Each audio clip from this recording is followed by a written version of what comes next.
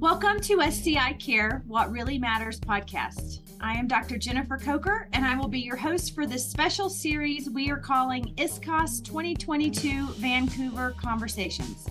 In this episode, I had a wonderful discussion about the importance of the SRI collaboration grants with SRI CEO Christine Hendry and Emma Pellig, the International Spinal Cord Research Collaborations Manager.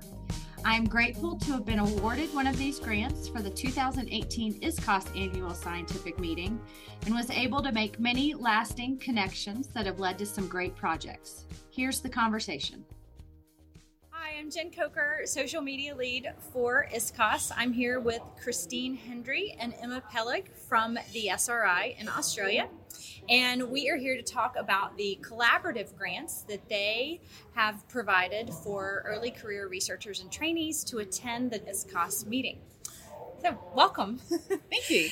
Tell us a little bit about how the travel grant / collaborative grant initiative began.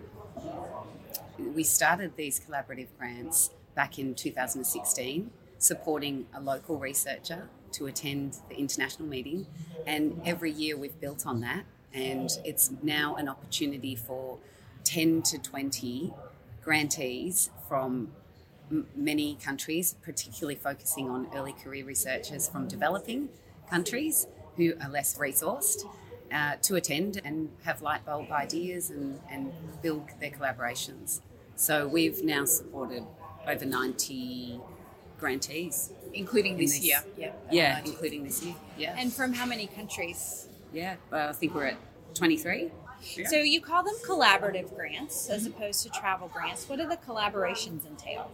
Well, it's really about giving researchers the opportunity to come to an event like ISCoS and build their collaborative networks here. So it's really about the networking and the collaboration aspects of the conference itself, and just being able to meet their peers, meet people that are working in a similar discipline to them or similar research areas, and build those networks so they can take those connections back, and hopefully that will bear fruit as the years progress and they're building their research. So I know every year you host a early career researcher breakfast for attendees who have received travel grants that year, collaborative grants the current year, as well as senior researchers from SRI in the field and previous grant awardees. Yes. I was awarded a travel grant in 2018 to attend the Sydney meeting, which was great.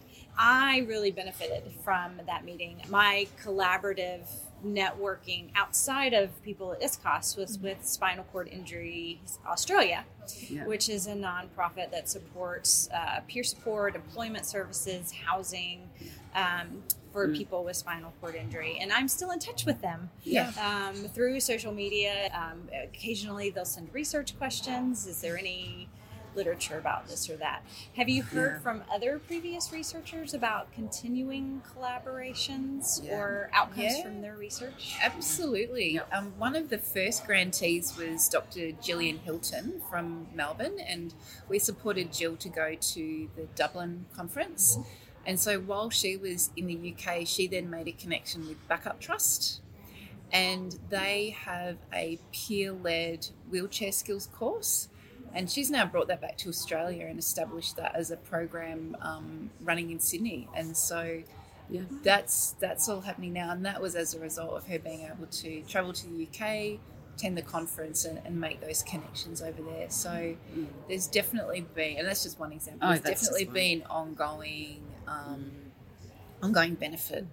So we always have the grantees provide a report on what that connection has done for them or that opportunity, and we get feedback on things like they've been able to see what research is going on in their area or a new idea of what they can do, and they meet those people or they reach out to them later, and it really facilitates what they've, in their own little silo have been able to think about. So it's Yeah. That was actually a comment. I was speaking with two of the awardees this year. Yeah. And she mentioned that she realizes she's not working in isolation. Yes. She is meeting other people with similar research interests and having those light bulb moments that you mentioned. Yeah.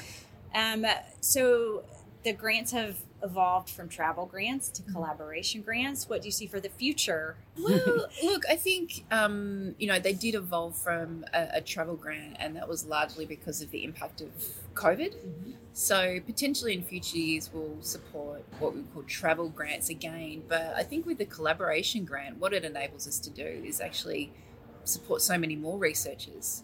So this year we've got 8 grantees, and 8 of them are here in person, and 8 are attending virtually. So I think, we just hope to grow the program and be able to offer it to more and more researchers. And we know it's particularly beneficial to researchers from low middle income countries. So I think, there's great opportunity for us to expand it, and now we've got a wonderful network of early career researchers who have made those connections as a group. And so they're able to work together, and it's just really exciting time for us as well. Yeah, and the ones that are virtually attending, we always do a pre-meeting catch-up on Zoom. So we had all 16 on a Zoom call the week before ISCoS. Okay. So they get to see each other's faces, hear what they're doing in their part of the world, and hopefully they connect on socials or through our platform, the Spinal Cord Research Hub. So in addition to the collaboration grants, the SRI has established a mentoring program. Can you tell me more about that? Yeah, we piloted that in 2019 with 2 mentors, and we matched them together, a mentor and mentee from different parts of the world. They had to apply and provide an area of research and what they were looking for support, and we've been able to run the full program through last year and this year, and we're looking at making that an annual mentoring matching service. So we currently have 5 matched mentees with a mentor, and they're really they have their own direction, but we monitor and support them with direction. So that's another service that we provide to early career researchers. And are you actively recruiting more mentors and mentees? We think it will be early 2023. Yes. Okay. And we might even look at whether it's a formal process or just an ad hoc. We're just sort of looking at the resource demand of that. But we've had some great success with that. We have, yeah. So if anyone particularly is interested in being a mentor, we'd love to hear from any senior researchers that would like to offer their time and their advice and knowledge and skills that they could pass on to the next generation of researchers. We have a small database, but it's always trying to match that area of focus that's going to be the right thing for that early career researcher. Yeah. Right. So it might be area of interest or support needed.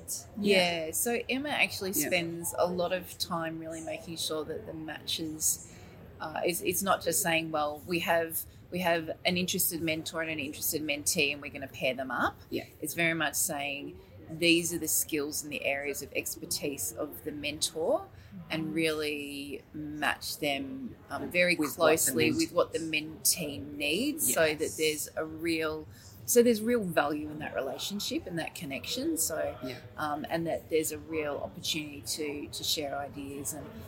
And one of the mentees who was part of the pilot program actually ended up co-authoring a paper with their mentor that was published. So, they ended up working together and publishing a paper together, which was just amazing.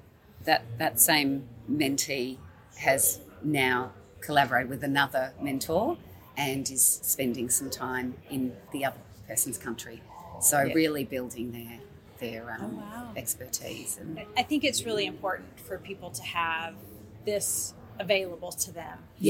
Especially early career researchers. I have been fortunate to have 2 fantastic mentors throughout my career that have each provided me with different aspects of mentoring. And I think the combination of the collaboration grants as well as the mentorship, because networking is a very important part of mentoring that people don't often think about. It's how do I write a grant? How do I write a paper? But it's meeting people, and that kind of overarches with everything the SRI is doing for early career researchers, and I think it's great. Yeah, that's great. We're excited about the future for the field, and it's building that next generation of researchers and leaders. Yeah, whatever we can do to support early mid-career researchers to stay connected and build their networks is what we are here about. So the best way to find out about upcoming opportunities is to follow the SRI on socials. You can find us on social media. We're on LinkedIn, Twitter, and Facebook, and through our website, which is thesri.org. You can also subscribe to our newsletter. All right. You can find it. Keep up to date. Great. Thank you very much. Thanks, Jen. Thank you for listening. We hope you are enjoying our Vancouver conversations. As always, we would love to hear from you. If you have any questions or suggestions, you can email them to admin@iscos.org.uk. And in more exciting news, we invite you to join us in person again in the beautiful city of Edinburgh, Scotland on the 8th through 11th October 2023. We hope to see you there.